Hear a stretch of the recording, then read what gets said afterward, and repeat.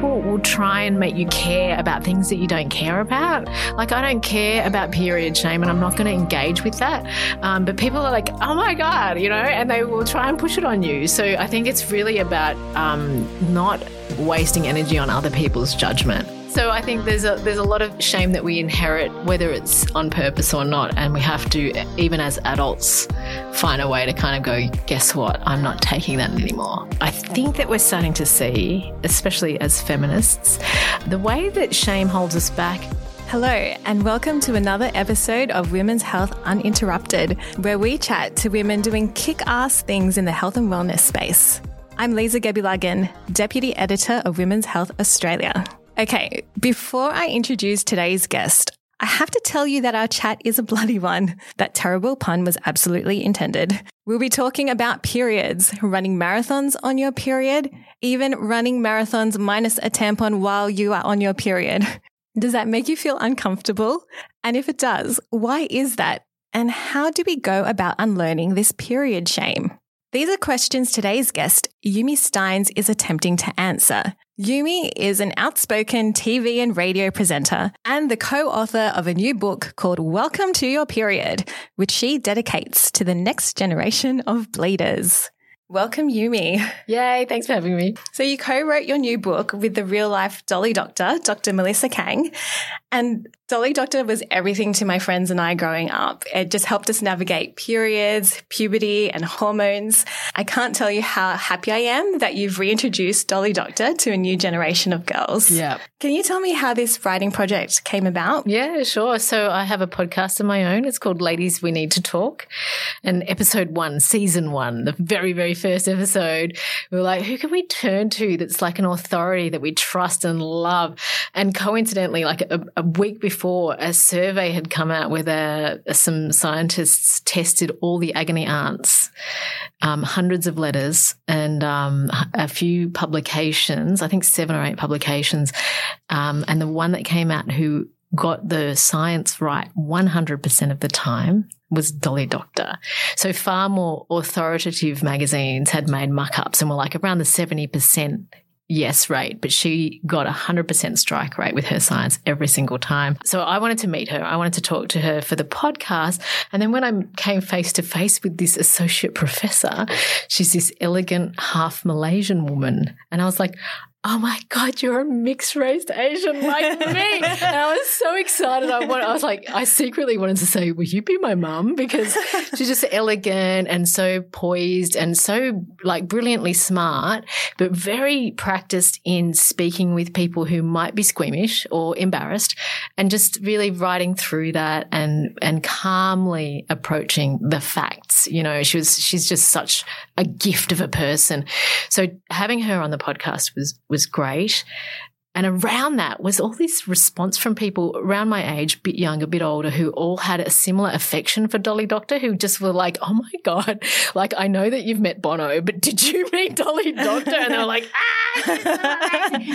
So I was like, okay, I have to, for my own fun, spend more time with her, find a way to spend more time with her. And then my publisher was like, did you really meet Dolly Doctor? And can you please make a project that you can work on together there? So I reached out to Dolly Doctor, to Melissa, and we landed on this period book because there's nothing out there that's like it. And it's also, I think, when you think about Dolly Doctor and those questions that she was asked, they were often around that medical process or that bodily process, periods, menstruation, that people weren't talking about, or people still finding shame around. That's what I found even flicking through your book. There's a lot of issues that you touch on that I think even women who have had their periods for decades are still quite ashamed about. Yeah, there's so much. And I think part of the beauty of the book is kind of going, okay, let's unpack a worst case scenario, like a sleepover and you're sleeping on the floor and you start to leak through your jammies. Like, what are you going to do in that situation? And realizing that even in the very worst case scenario, it's it's very human. It's just very normal, you know, and you are not pioneering period disasters. There are many women before you who have done that, you know. Yeah. So you're not alone, and just the joy and the gift of being able to share that and say that, and also illustrate it, Lisa, like show people this is what it might look like when it happens to you, and it's actually going to be fine. Yeah. In the interests of sharing, I even had a bad experience just a few months ago at work where I bled through my jeans and I was like, oh shit, what do I do? And lucky working for a health publication, I had a spare pair of leggings at my desk. But then I thought, what would I do if I hadn't? Yeah. And I love that your book helps people navigate this. Yeah, totally. Because nobody told us when we were kids. No. So when I got my period, my mum sort of handed me some pads and said, look, every month just tell me if you need more. And I felt that deep cringing, like, how am I going to even say I need more pads to my mum? Like, how am I going to find those embarrassing words? And the way that she was sort of a bit whispery about it and mousy about it, it made me feel furtive, and I had to be secretive. And one time I left bloodied knickers on the bathroom sink, and a male relative went in and found them. Oh, no. He would, I'm sure, prefer not to be named, but he was like, you dirty little girl, to me. Oh, yeah. Yeah, so I think there's a lot of shame that we inherit, whether it's on purpose or not, and we have to, even as adults, find a way to kind of go, guess what, I'm not taking that anymore. Yeah, because this is stuff that we bring with us as we get older. And that was a big thing that I learned from your book. There were all these things that I thought, you know what, I should be over this by now, but it's not the case. Yeah. And I thought about it too. So I couldn't find any Australian statistics, but I did find a poll of UK women that found more than 1 in 3 bleeders, to borrow a term from your book, face period stigma. And the same report found that over half of women surveyed hide sanitary products when carrying them to the toilet in order not to embarrass others. And I am so guilty of that still. Yeah. So can I set you a challenge? Next time you have to take a pad or a tampon to the toilet, balance it on your head and walk like you're on a tightrope.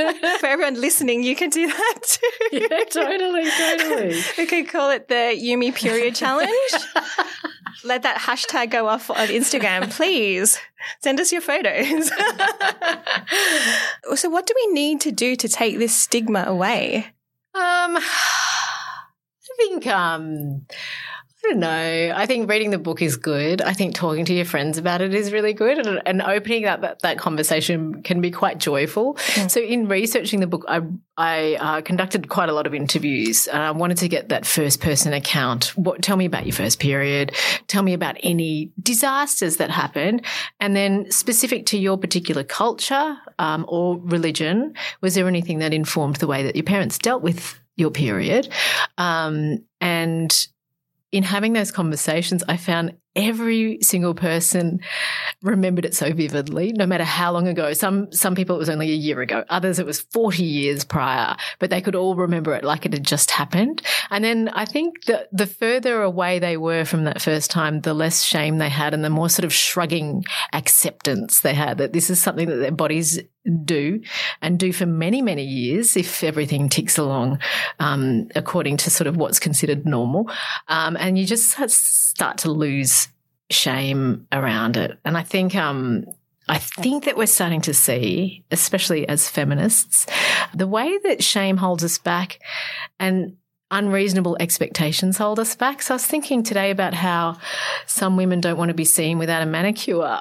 And I'm like, actually, fuck that. Because I'm too busy for a manicure. I don't like the smell of nail polish, and I don't like the thought that maybe the woman who is doing it for me is being underpaid. So for a lot of reasons, manicures are not on my menu. But what if you are one of those women who takes that as something she needs to do to be able to function in society? It's not fair. Same with high heels, same with having the right hair or makeup. And same with having to really bury the fact that you menstruate so that nobody has to witness it but you, because it's just so shameful. I think our feminism is a lot about taking those things that control us and shrink us and burden us and pushing them to one side. Yeah. There's also been a big trend I've noticed, say on Instagram, where you see images now of bleeding as it is rather than the blue liquid that we're used to seeing in those ads. And why do you think this trend is so huge at the moment where people are talking about it more? Well, we're allowed. I think we used to get censored before. You'd try and people would shut it down and be like, oh my God, you can't do that. It's so disgusting.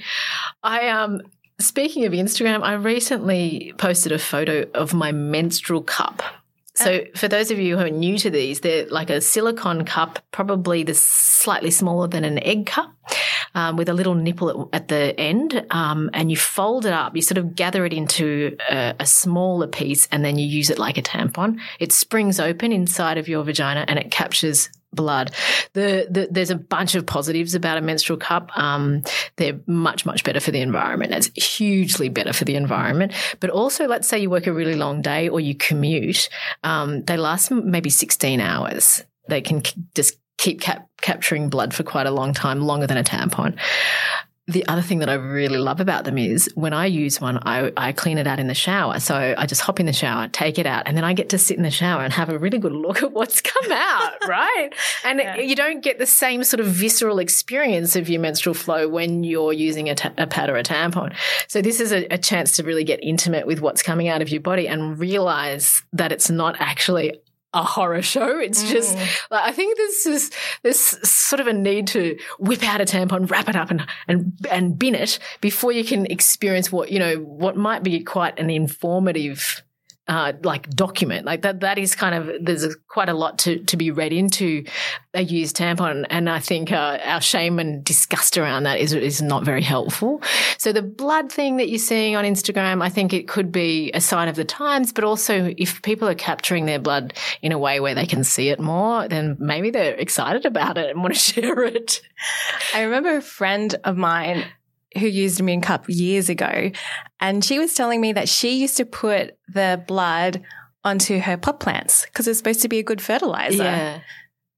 I did that and I told my friends about it literally last Wednesday, and they were like, oh no, oh you mean no, that's too far. They were like, and I actually sat there and went, have I gone too far? Like, am I too open with this stuff? But yeah, it's so rich and vivid.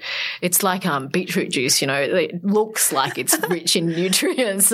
So far the pot plant hasn't expired. Well, that's great. Imagine if it just wilted and just too much nutrients. Well, even chatting openly about periods and things associated with periods, I was just having a conversation with one of the girls on our team, and we were talking about PMS, and especially the week beforehand, we both experience quite severe symptoms where not only do we feel tired, but even emotionally become quite down. And we were saying too, when it comes to period talk, it's not just the act of having the period itself, but all these things around it. And being able to talk more openly about it means that our symptoms are then not discredited or disregarded. Yeah, totally. That's one of the things that Melissa Kang is so good to speak to, because she's a doctor, because she deals with health of adolescents as part of that's her specialty. One of the things that she keeps emphasizing that you see in the book, but just even to talk with her in person, is suffering is not something that you do to be a better person.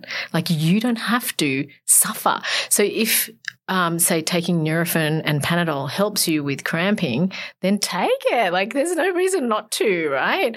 Also, if you want to skip your period by manipulating the birth control pills, that's completely okay, and it's not going to muck you up. Like, you're not going to pay a price with your health at some point down the line. And with your emotional state with PMS, you are completely allowed to find a way to manage that, which could be taking antidepressants for that 1 week, which is something that I do.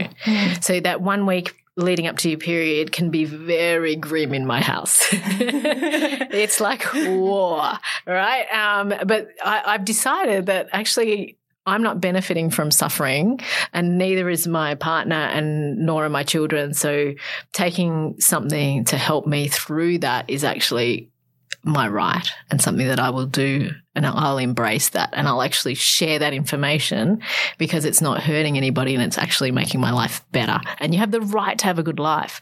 one of the things that comes up in the book is I have such bad period pain. So, dear Dolly Doctor, we've got some letters actually written by real people. Dear Dolly Doctor, I have such bad period pain that I can't go to school some days. And Dolly Doctor is like, you don't have to do that. Like, if you have to stay home from school, that's completely okay. But B, there are ways that your GP can help you manage that. You're not alone in this. You're not pioneering pain. Okay, this is not something that you have to do to be a good person. Yeah, I love that too, and instilling that in girls at such a young age. The example that comes up for me is I also compete as a boxer, and there was one time when my fight fell on my first heavy day of my period. And I was telling my coach and some team members at the time that I know for a fact that the week before my period, I feel very low in energy, don't feel great. And then when I actually have my period, I would rather be on the couch, curled up in the fetal position, not in the ring punching up, you know. And that fight, I performed terribly. But they all thought it was in my head and they would not listen to me. And I found that so hard to deal with. Yeah, they're full of shit. So just take it from me that you know your cycle and you also know your moods and your power. And it's very common for women to be very down in a slump in the week leading up to their period. If you want to know when your power day is, measure the day one that you bleed, around 14 days on, so right midway through your cycle, if you can schedule a fight for that day or, say, a work presentation or anywhere where you have to get up and be a little bit like vibey and fabulous that day, so that the tip of your cycle, right on the halfway mark, before you tip over into PMS territory, you are in the full flight of your fabulous powers. So try it then and see how much ass you kick. Yeah, that's an awesome tip. I also check my period tracker to see if a potential fight now falls on my period day, and I say no straight away if that's the case. You've got to do these things. Yeah. And speaking of sports and periods, I know that you interviewed Kiran Gandhi for your podcast a couple of years ago. And for those of you who don't know her, she ran the London Marathon in 2015 on her heavy period day without tampon or pads. I love that she wrote, if there's one person society can't F with, it's a marathon runner. You can't tell a marathoner to clean themselves up or to prioritize the comfort of others over theirs. On the marathon course, I could choose whether or not I wanted to participate in the status quo of shaming. Now, I know that you have run half marathons before. Have you ever tried free bleeding while racing? No, I never have. And I think with her, it just coincided that day one of her period came on the day of this marathon that she'd been training for, and she was like, I don't want to wear a tampon, it probably won't last the entire race and I'll have to stop and change it and a pad will chafe, so stuff it. So glorious too. And I remember it so clearly, hearing about it. It kept popping up in my social media feeds. Woman makes headlines running London Marathon free bleeding, photos here, and I was like, bitch, I could not look at these photos.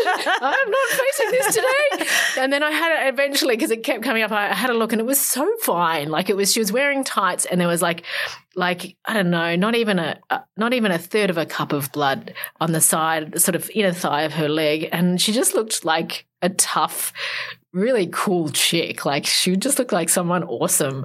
And her friends were around her and she was like, yeah, I just ran 42Ks. And so that for me was a turning point. Kiran Gandhi's her name. Google her. She's so inspiring, and she's a drummer in a rock band. She's like so cool. Complete heaven. I love her. But to see that and to realize that it wasn't going to punch me in the eye, I wasn't going to contract some horrendous disease from seeing it and was completely okay. That really helped me. Like, she did something really pioneering and cool by doing that. Whether I want to do it, I don't know. Like, I don't know if I want to do that. I think I would totally do it if somebody said, look, we'll donate to charity if you do it, or if there was a motive for me to do it. But I feel like I might just seem like a bit of a copycat if I were to do it on one of my runs. Yeah, but it did bring up the point, though, of how in some settings when we see blood, it's totally fine. But then in other settings, especially when it comes to periods, it's so gross. Yeah. And I thought about boxing, right? So you see people with bloodied noses all the time. And I wondered if a boxer free bled during a fight, what would happen to a crowd that is actually used to seeing blood all the time? I don't think I'll try it myself. I can see a gleam in your eye, Lisa. I reckon you're thinking about it. I don't know. You're totally thinking about it. It would be amazing, right? My coach would freak out. Well, so what? Your coach didn't believe you when you said you were having a slump. Yeah, true. But he's all right now. After that, he mostly trains women. So now he's attuned to all the different emotions and hormonal changes during the month. So he says. Yeah. So he's good, yeah. So what would you love for all women to know about their periods? Gosh, I think knowing about your cycle is really key. So not just your period, but how the whole cycle is going to influence you and your mood and your sort of approach to life.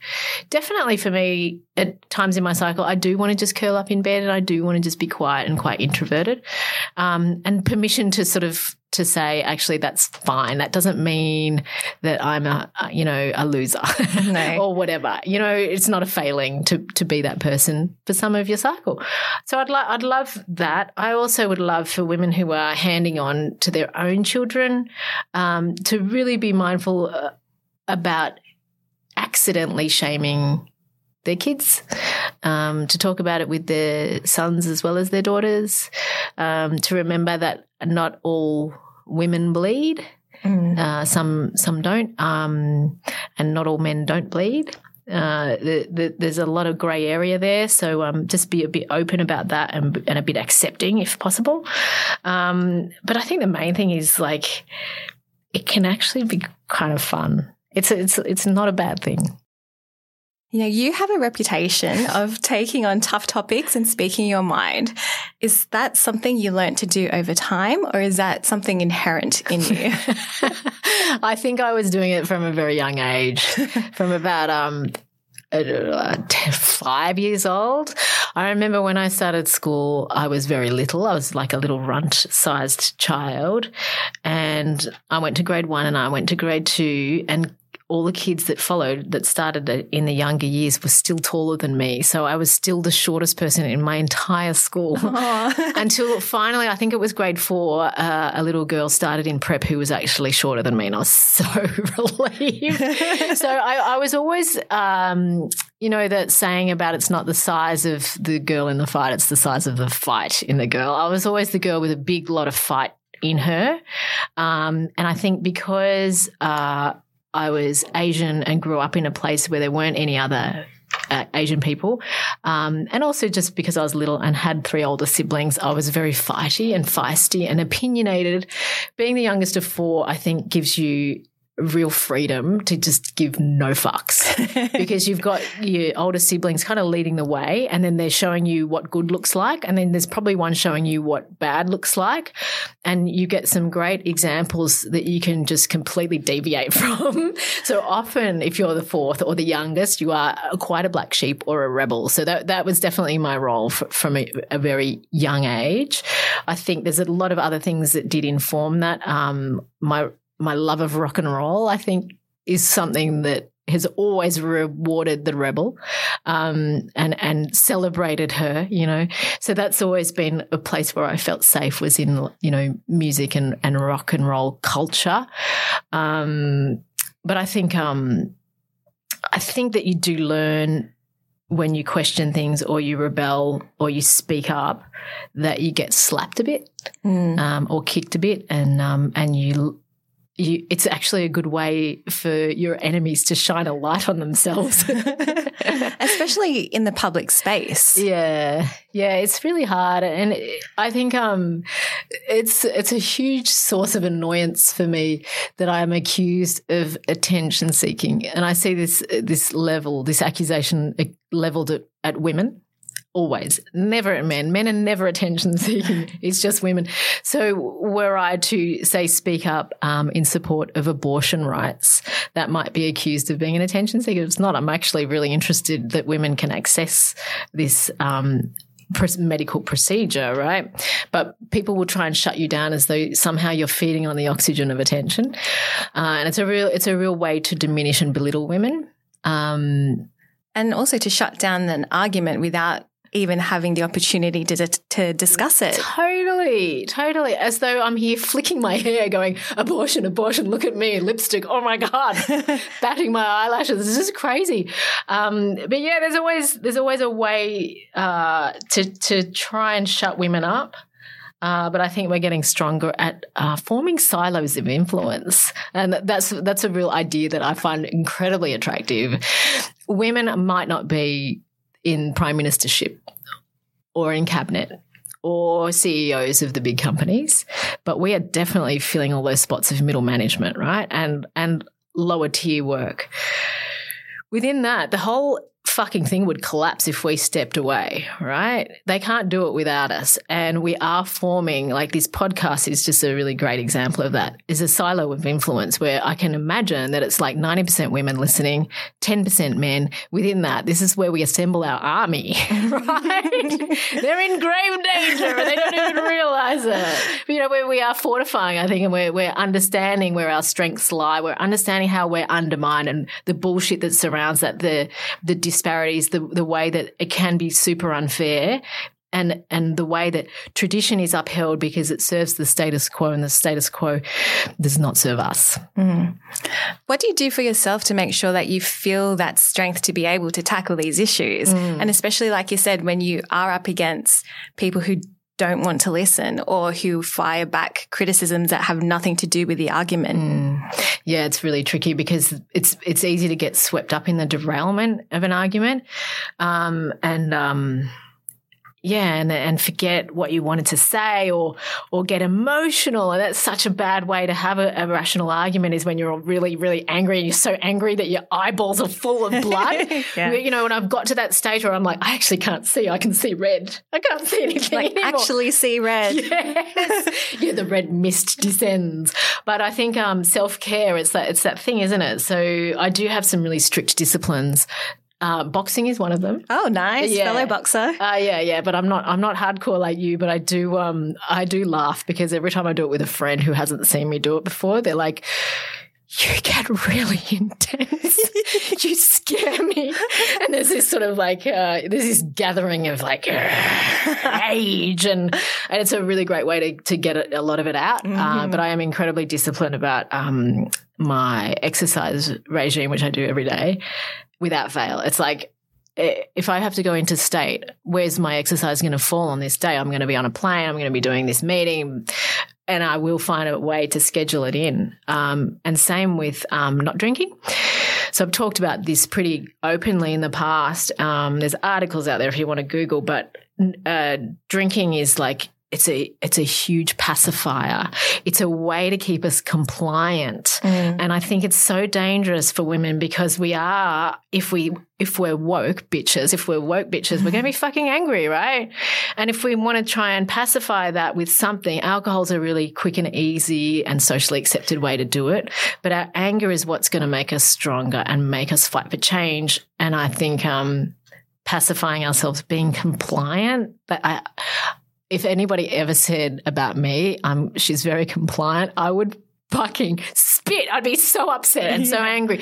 And I think alcohol is like medicine to make us compliant. I think it's really dangerous and horrible. But that's because I'm an alcoholic. So I know there's a lot of other people that can drink in moderation, but I'm not one of them. So I completely have eradicated that from my life. And it's been huge for me. Like everyone says, how do you fit all this stuff in? Well, the reason I can fit it all in is because I'm not all pissy and woozy from sort of 7 p.m. or 5 p.m. onwards. I've got all this time now and I don't wake up hungover, so I've got morning time as well as evening time. That's how I fit it all in. The answer is pretty straightforward. How long have you been sober now?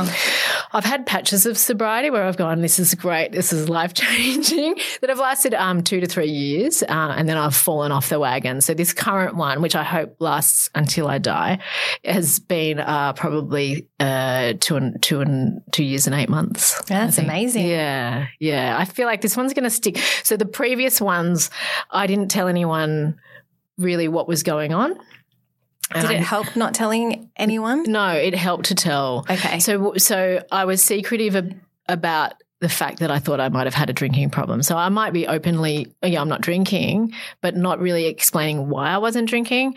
So now that I talk about how I'm afraid of what happens when I drink, and I've told my children about it, I've told my partner about it, I feel like if they saw me with a beer in my hand, it would be like, shit, go call some people to come over to do something about this. They would absolutely support me, which is what I would need. Yeah. You mentioned too that you exercise every day and that boxing was one of the things you do. Yeah. What else do you like to do for fitness? Okay, I do this thing called Orange Theory.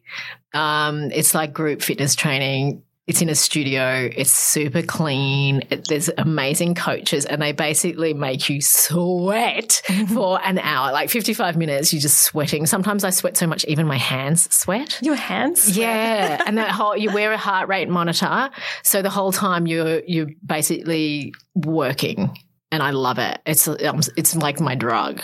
Yeah. So I'm so super addicted to that. But yeah, if I can't fit that in, I'll go for a run. And if I have a holiday, I'll try and either do hiking or skiing. You seem to have an affinity for tough workouts. Yeah, if I'm not close to crying, then I know I'm wasting my time here. To finish off, you end your book with a period boss pledge, which includes statements like, a period boss does not judge how other people manage their periods. Your choice, zero judges. So you're pretty boss in your life and career. What kind of statements guide you? Oh gosh, there's a lot. I probably can't be pithy in my statements, but I think a really guiding force is to just give zero fucks. Like your cookbook. Like my cookbooks. kind of like the period book, like my broadcasting work. People will try and make you care about things that you don't care about. Like I don't care about period shame, and I'm not going to engage with that. But people are like, oh my God, and they will try and push it on you. So I think it's really about not wasting energy on other people's judgment. I absolutely do care, for instance, what my partner thinks or what my mum thinks, what my children think, good friends. But the world at large can go fuck itself. Like I'm really happy. I'm very ethical. I love my community and I believe strongly in supporting women. But if people want to have a go at me, they're really going to have to get through a lot of armor to make any impression on me. And also, I guess, on not giving any fucks, also not giving any fucks about failure too, like we spoke about earlier. Yeah, failure is a really tough one, and I feel like in my life I've got some really epic fails, and I have suffered, and I'd like to say, I've learned and I've emerged out of the ashes. She rose with her red hair and she ate men like air, but that's not me. Like I was like crawling out of the ashes, bleeding and weeping and feeling absolutely miserable, and also like wounded in ways that I might never recover from. That's what my failures have looked like. I think one of the key things that I've learned from my failures is with work, it's often collaborative. What you do, for instance, is very collaborative. We've got Dennis here. We couldn't do it without him. Do not speak, Dennis. But if you were to lose your job, you wouldn't have a Dennis. You wouldn't be like able to sit in this soundproof studio, and you'd be fucked. Like you'd be like, how am I going to podcast without this infrastructure around me? So your failure would feel like a very isolating thing. What I found through my failures was to try and make things happen that didn't require anyone else but me. So if I could write a story or a book or an article or even just like a 5-point to-do list, that's all me. No one can edit it. No one can say we're not publishing that because I'm not asking for it to be published. I'm just doing it as my thing.